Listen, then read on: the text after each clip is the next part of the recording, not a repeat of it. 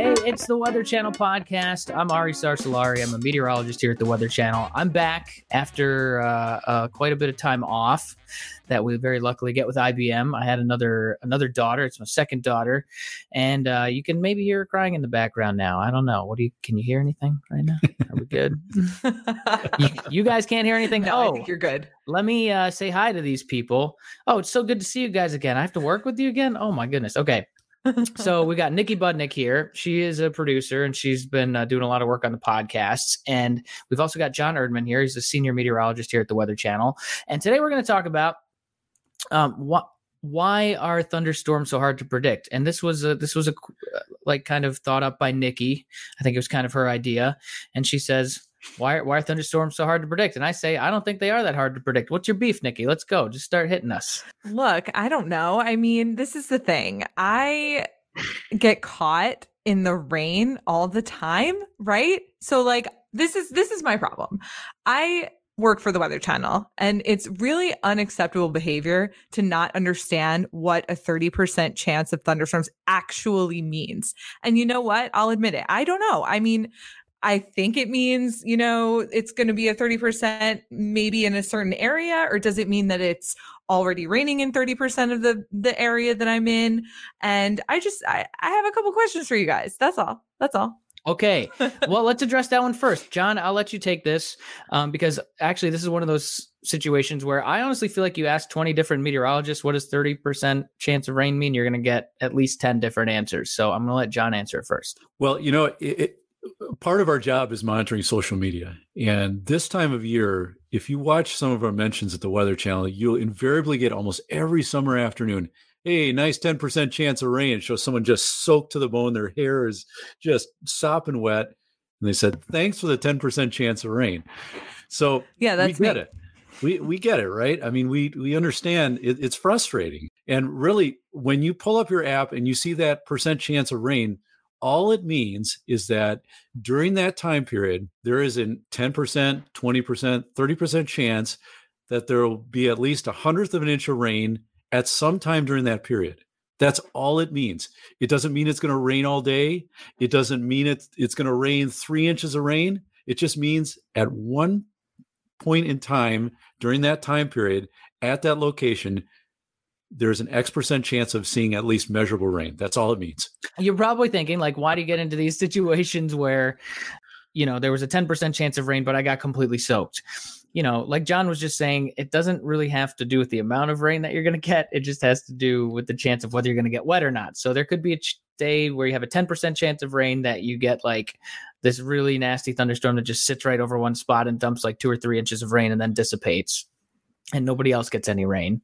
Or you could have those 70% chance of rain where you've got these popcorn showers hitting everywhere all around you and they've got you surrounded and you don't actually get wet. Does that make sense? Yeah, it does. It totally makes sense. But the other thing that makes me wonder is, sometimes you have scattered showers, you have isolated thunderstorms. So in that 10%, what's the difference? Is an isolated one different than a scattered one? Or are you just going to see 10% of rain all day stretched out over all day? Or is it what? Tell me. Yeah, so that has to do with the coverage of showers or thunderstorms. So that's a bit of Met speak, but you hear it so often. So the word isolated, okay, that makes so much sense. If you think of isolated, it's just one stray thunder shower maybe covers part of a county for about 30 minutes to an hour in the afternoon. And if you're 2 counties away, you may hear the thunder, you may see the lightning, but it's you don't get wet. So that's isolated. It's just one little thunderstorm here, another thunderstorm maybe 100 miles away here, just really hit or miss. If you get under that, well, you're unlucky, or maybe you're lucky. Maybe I want to go to Vegas with you, use those odds. Scattered thunderstorms are a little bit more widespread. So they're a little bit more popcornish. You see maybe 30 to 50% aerial coverage. So you'll see more thunderstorms on the map in that case. So in general, what you're saying is isolated most often means like less rain coverage, like, not as many people are getting wet. Scattered is supposed to mean, like you said, a little more widespread, they're kind of scattered all about. But I think one thing that's actually happened, and I've probably even noticed myself doing it, is that on-air meteorologists we tend to, for whatever reason, just kind of use scattered in almost the opposite way of the way that it's meant to be used. Like sometimes I'll be like, look, this isn't going to be like all day rain. It's just going to be kind of like scattered showers around everywhere. When I think that's kind of misleading based on the definitions we just went through, right? Yeah, I'm guilty of that myself. I can get a little sloppy with that and say scattered. And actually, there's a couple other terms that aren't used as often. Numerous is more than scattered. And then if there's just no word in front of it, but it just says thunderstorms, well, then if you pulled up your radar and you saw this big squall line headed your way or the big line of storms, you don't need to put anything in front of it. Just thunderstorms, it's moving in, nothing else needs to be said. So I have a really hard question for you guys. I'm sure this is really hard. How do you know? This is the other thing. Like what is it that makes you understand that you're going to have a scattered shower or you're going to have 10% versus 60% chances? So I guess I could answer the beginning part of that. And this can go along a little bit with the way that severe weather forecasting can be. So when it comes to, let's see, like when it comes to a snowstorm, right? We have a pretty good idea of where this whole swath of snow is going to go. And we can give a pretty reasonable estimate a couple of days out of who's going to see the snow, give or take 50 to 100 miles. It's probably going to be in the 6 to 8 inch range. It's like really easy to tell that. The problem with thunderstorms is that unlike a snowstorm where the snow is just there on the storm and you can watch it the whole time, these thunderstorms will tend to, we know the area where the air is going to be prime that they're going to pop up, but you can never be sure like exactly where each individual one is going to pop up. That's what makes it so difficult to forecast, I would say, because honestly, as far as knowing where that area is going to be, it's really not all that hard. We've done forecast models have come a really long way, especially in the last couple of years. And honestly, it gets to the point now where like when the SPC puts out an outlook, it usually pans out the way that it's supposed to. And I mean, I don't know if you have any other thoughts on that, John, but yeah, I think you nailed it. If you have a case, say in the spring or summer, where you have this really strong cold front moving through and it's really warm and humid ahead of it, the chances are really good that you're going to see some thunderstorms during part of the day before the cold front moves through. Those are the days where the probabilities are higher. But a lot of times we get in the middle of summer and there's no cold fronts, there's no jet stream, there's really no features. It's just the heating of the day. You pop thunderstorms over mountains, say in the Mountain West or in the Southeast. You pop thunderstorms, say over the Florida Peninsula or along the Gulf breeze. And it's hard to tell if my town is going to see a thunderstorm that afternoon or if it's going to be a county over or 2 counties over. Mm-hmm. So there we put out the forecast like scattered thunderstorms or even isolated thunderstorms.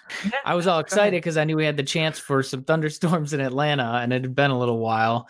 And I kept hearing thunder and just smelling the rain. And I kept looking down at my radar and literally all day, there were just these little popcorn storms that were firing up right next to me. I live in Woodstock, and there's one that sat over Kennesaw for a while. All my friends are posting pictures of hail on their feeds on Facebook. I'm like, man, I'm so jealous. I would love to go collect some hail right now.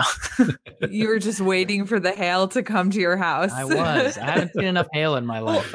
And that actually makes me think of another question I have for you guys, because I know that Ari, you're always running out to watch thunderstorms. Every time there's a thunderstorm, yes. You say something in Slack like, oh, I woke up in the night and I wanted to go outside and watch it. And so what makes you love thunderstorms so much? Why? I figured you would have been asleep for that one. I can't believe you actually went back and read. Yeah. Okay. I'll tell this real quick story. This was literally a couple weeks ago. Grace was like 42 weeks pregnant. I was already off of work because I was kind of helping out with her. We had a good chance at seeing severe storms. I think we were in a moderate risk, but I'd been watching it all day and it sufficiently died down right before it got to my house that I was not worried about anything. And of course I was watching all the trees with the flashlight, but we go out onto the deck, we have an awning and I'm watching the thunderstorms come through. Pretty good gust of wind. I'm like, here it comes. It should be about 30 miles an hour. And then all of a sudden I hear the tornado sirens start going off and I look down on my phone and there was a tiny little spin up that had spun up real quick on the radar. It was just, I know, right, John? It was just for a couple scans, but it was cool being out there and like hearing the tornado siren. But of course, then we were right next to the door anyway. And we had a trained meteorologist watching the terminal Doppler radar every minute. So I would not suggest you do that, but I don't know, man. Do you still go outside and watch thunderstorms, John? Well, I'm a sucker for that. I have a west facing house. So, anything that's coming our way, we don't have a really good view, but it's enough of a view. My favorites are in the summertime when you get these distant thunderstorms where it's far enough away where all you see is this spider lightning, these anvil crawlers that go right along the bottom of the cirrus cloud. And it's just, it's better than a July 4th fireworks show, in my opinion. I just love that stuff. Yeah, we get those sometimes in the summer in Georgia too, as I'm sure you know pretty well. And I think I remember one of my first dates with Grace, we were in Woodstock and I was showing her the top of a storm that you could see that was sitting over Atlanta. You could see like the lightning up in it from far away. I think that's really cool. And honestly, I like being right in the middle of it too. Like I know it sounds crazy, but I've had a couple cars where who's going to see the top of my car? Who's going to see the top of my car? I don't care. As long as it moves and functions, that's all I care about. Okay. So yeah, I've gone into a few hailstorms before. Once again, this is a situation where I kind of like know what I'm doing and I know I'm not going to be like driving into a tornado or anything, but it's just interesting when I hear thunder, I get excited and I just love thunderstorms. I don't know how else to put it. Yeah, that's cool. I don't know. I've never been like super, I come to the Weather Channel from a journalism background. So I wasn't actually here because I was a super big fan of weather, but definitely from working here, I have come to appreciate. I did go out on my porch when those storms blew through Kennesaw, Ackworth, Woodstock, and I did take a little video of the pouring rain. And so it has rubbed off. It definitely has. Addicting, isn't it? And so this is, It is kind of addicting. I would say I would go on a storm chase, maybe. Put your money where your mouth is, because I'll totally bring scary. You on one. So this is a question for John. When do you think I should be canceling my plans? So, if these pop-up storms are going to come and I see them on the radar, I see little blips, how much of a percent should it be where I'm just like, you know what, we're not going to go on that hike right now. Maybe we can wait till tomorrow. Yeah, that's a tricky question. And even as we're dealing with COVID right now, you could still have afternoon plans. You want to go hit your favorite hiking trail. You've been looking forward to this all week. You've been buried in your house, and you're getting cabin fever. Yeah. That's difficult. What I would say, first of all, is pull up a radar, first of all. Just look first thing let's say it's the morning before your big plans. You're just about ready to leave. And you just want to make sure the weather's going to be okay. First, pull up a radar. At least see if there's anything moving your direction. And if your radar has lightning strikes on it, that's the part that scares me most about it is lightning, frankly. If it's not severe thunderstorms, lightning speaks for itself. So pull up a radar, see if there's any rain or thunderstorms moving in your area. If there's not, then you pull up your forecast, you check that percent chance of precipitation. Maybe you look at an hourly forecast. The Weather Channel app, you can choose not only a forecast for the day, but you can look at hour by hour and just get a kind of a sense of which hours of the day have the best chance of precipitation. Most days, especially in the middle of summer, that's going to be in the afternoon with the heating of the day. But in parts, say in the Midwest, you can get these thunderstorm clusters that occur in the morning. So you could have this morning thunderstorms, then all of a sudden the rest of the day is fine. So part of it is just being aware of the forecast. And if the forecast only says isolated thunderstorms, 30% chance, I'm not sure that I would cancel my plans, but I would just be weather aware. If you're in an area where there is good cell reception, you can still pull up your weather app. I would check during your hike, say, okay, where are thunderstorms? Mm-hmm. I would turn on your lightning alerts or your rain alerts on your weather app, like the Weather Channel app. So if you're in cell reception, right away, hey, there's been a lightning strike within 5 miles. I have to move to some place of shelter, and keep in mind a place that you can go if a thunderstorm moves in, and use your common sense. If you see the sky starting to darken toward your west, if you see skies starting to get darkened, especially if you hear thunder, you should act on that and try to move inside. There's the long-term forecasting of things where you're like 3-4 days out. And then another type of like severe weather forecasting or thunderstorm forecasting that we do is called nowcasting, right? And it's my personal belief. I really try to like help all my friends just get like any basic radar app that includes the Weather Channel app where you can just read radar, because it drives me nuts when I'm at home and like I hear thunder and it starts to smell like rain. And then my girlfriend says, "Hey, is it going to rain?" At that point, I feel like it's your responsibility to know whether it's going to rain or not. Like, you should be able to look at a radar app and see if there's a big blob coming in our direction or not. And you need to know where you are on the map. You know, it can be, I think people get the most scared when it's like the day before a severe weather break and we're like, this is the area. And you just get nonstop questions. Are we going to have tornadoes? Well, I don't know. But once you're in it and the storms are firing up, if you know how to at least look at a storm and know where you are on the map and just see if it's coming toward you, then you know when it's going to hit. You know what I mean? Yeah, but I also want to know, like, even if you do all these things, like, I understand nowcasting is now, but even if you do all these things and you're out in the woods and you're on your hike and you're, you know, you have your phone and you've already checked, there's still a chance, right? That even though it was forecasted, it could rain on your head, right? Yeah, thunderstorms can develop. You know, even if there's nothing on radar as you start your hike, maybe at 10 in the morning, you know, if it's a long hike and 2 in the afternoon, all of a sudden you see these thunderheads starting to pop to the west of you and you check your app. Well, there they are. And so you just need to be aware that that's possible. And then, you know, have some plan in place if they pop on your hike, that there's some shelter you can go to in case it pops right over your head. Yeah. If I'm going to play golf and I know there's a chance for thunderstorms, you know, you got to kind of make the decision. I've had it happen before back in the day when I used to play golf. It's so dang expensive, man. That's an expensive habit. I've got kids now, but, you know, I've had to many times just, you know, you hear thunder, you just drive the cart inside. And no, I wasn't walking. I don't want any of that exercise. I'm not doing any of that. You ride the cart. That's how you play golf. You know, the other thing I noticed is that we haven't really gotten that much thunderstorm activity in May. It's been a pretty quiet May. Usually when I start to see things bloom in Atlanta, I start to get that smell. I'm like, ooh, it's like severe weather season's coming. And I feel like it's, you know, we've had a couple of events, but it hasn't been as big as other years. Yeah, you know, May has such a notorious reputation for tornadoes. Joplin, Missouri, 2011. Oklahoma, May 3rd, 99. 2013, Moore in Oklahoma City. I mean, you can just go up and down the list. And May is usually a terrible month for tornadoes in the U.S. And I'm looking at a map right now, a dot map that the Storm Prediction Center has. It shows the tornado reports so far this month.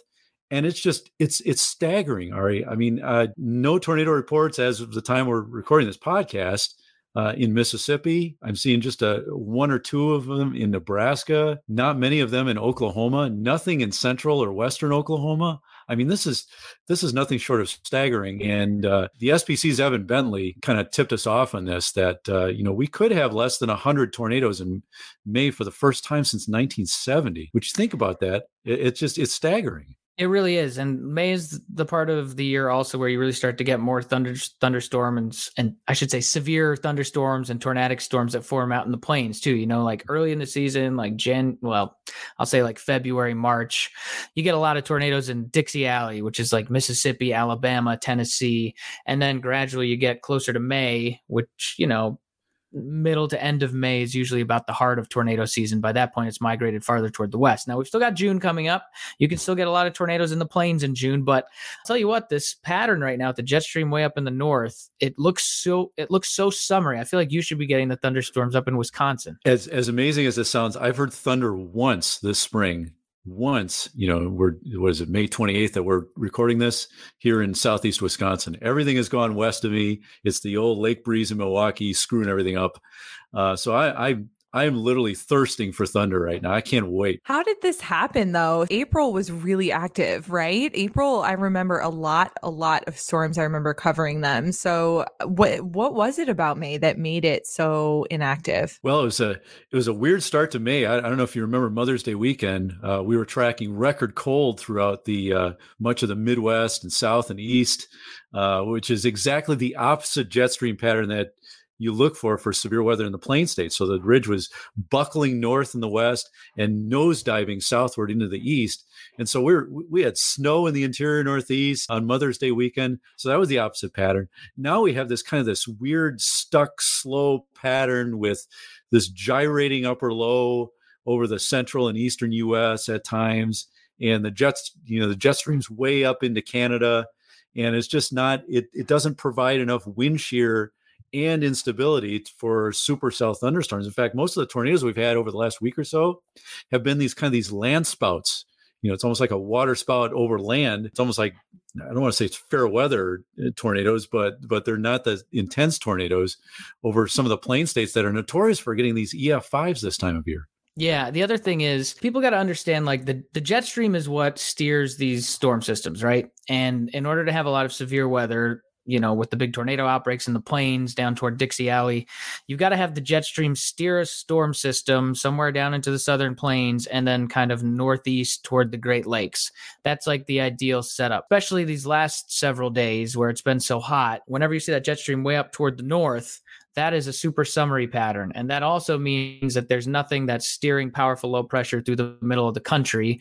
You can get some little lows that it'll steer up toward the north. Sometimes those can drag down some severe for guys like John up in Wisconsin, sometimes in the Ohio Valley. But with it being so far up toward the north, the only thing we've had has been just these really pestering, annoying low pressure systems, these upper lows that won't move. And they just sit there and they churn and they don't produce like a huge amount of severe weather, but you'll get some severe. You get a lot of this on and off rain for the middle and eastern part of the country. And that pattern is going to start to break down as we get into the beginning of the next week. But here's a good question for you, John, because I haven't looked at the extended outlook. I know that pattern starts to break down, but does that make it a little bit more conducive for some more active severe weather coming up like later on next week, possibly? Yeah, we'll have to see about that, at least for the weekend. There's more cool weather diving into the east in the Midwest. So if you like 60s and 70s for highs, you're going to be in La La Land this weekend in the Midwest and East. Maybe later next week, we can get some more severe thunderstorms pop, say, out in the high plains, northern and central high plains area. It's quite amazing that we had such an active April, and then all of a sudden the pattern just shifted right away into May. And now it may be a while until we get some decent flare-ups of tornadoes, which is great. Good news. Let's keep it away. But maybe about the mid to latter part of next week, we might get some more of these thunderstorm clusters, these mesoscale convective systems out in parts of the Midwest and Northeast. So that's a real sign of June. I'm okay with the quiet spring as far as tornadoes go, right? Because that's where the most destructive tornadoes usually are. But we get tornadoes in the summer too. It's just, they can actually be like even more visually kind of cool to look at because very often they're kind of out in the middle of nowhere, like in the Dakotas or like up in Wyoming or, not like you don't get bad tornadoes ever in the summer, but those come to mind, those big ones that pick up a lot of dust in the Dakotas and stuff, Oh yeah. Beautiful views, flat land, just, unobstructed views. It's awesome. Okay. What's all next, right. Niki? Those are all the questions you have for us? Nothing. We answered everything. That was it. Did you learn anything? That was it. I learned a lot. I felt like I learned a lot. Okay. Basically, I learned that it's my responsibility and that's you right. guys are just giving me tips and then it's on me. It's my fault that I get stuck in the rain. That's what I was about to say. Here's the quiz. What do you do when you smell rain? A, do you ask your meteorologist friend if it's going to rain? Or B, do you go check your app and read the radar? I check my app and read the radar. Yeah.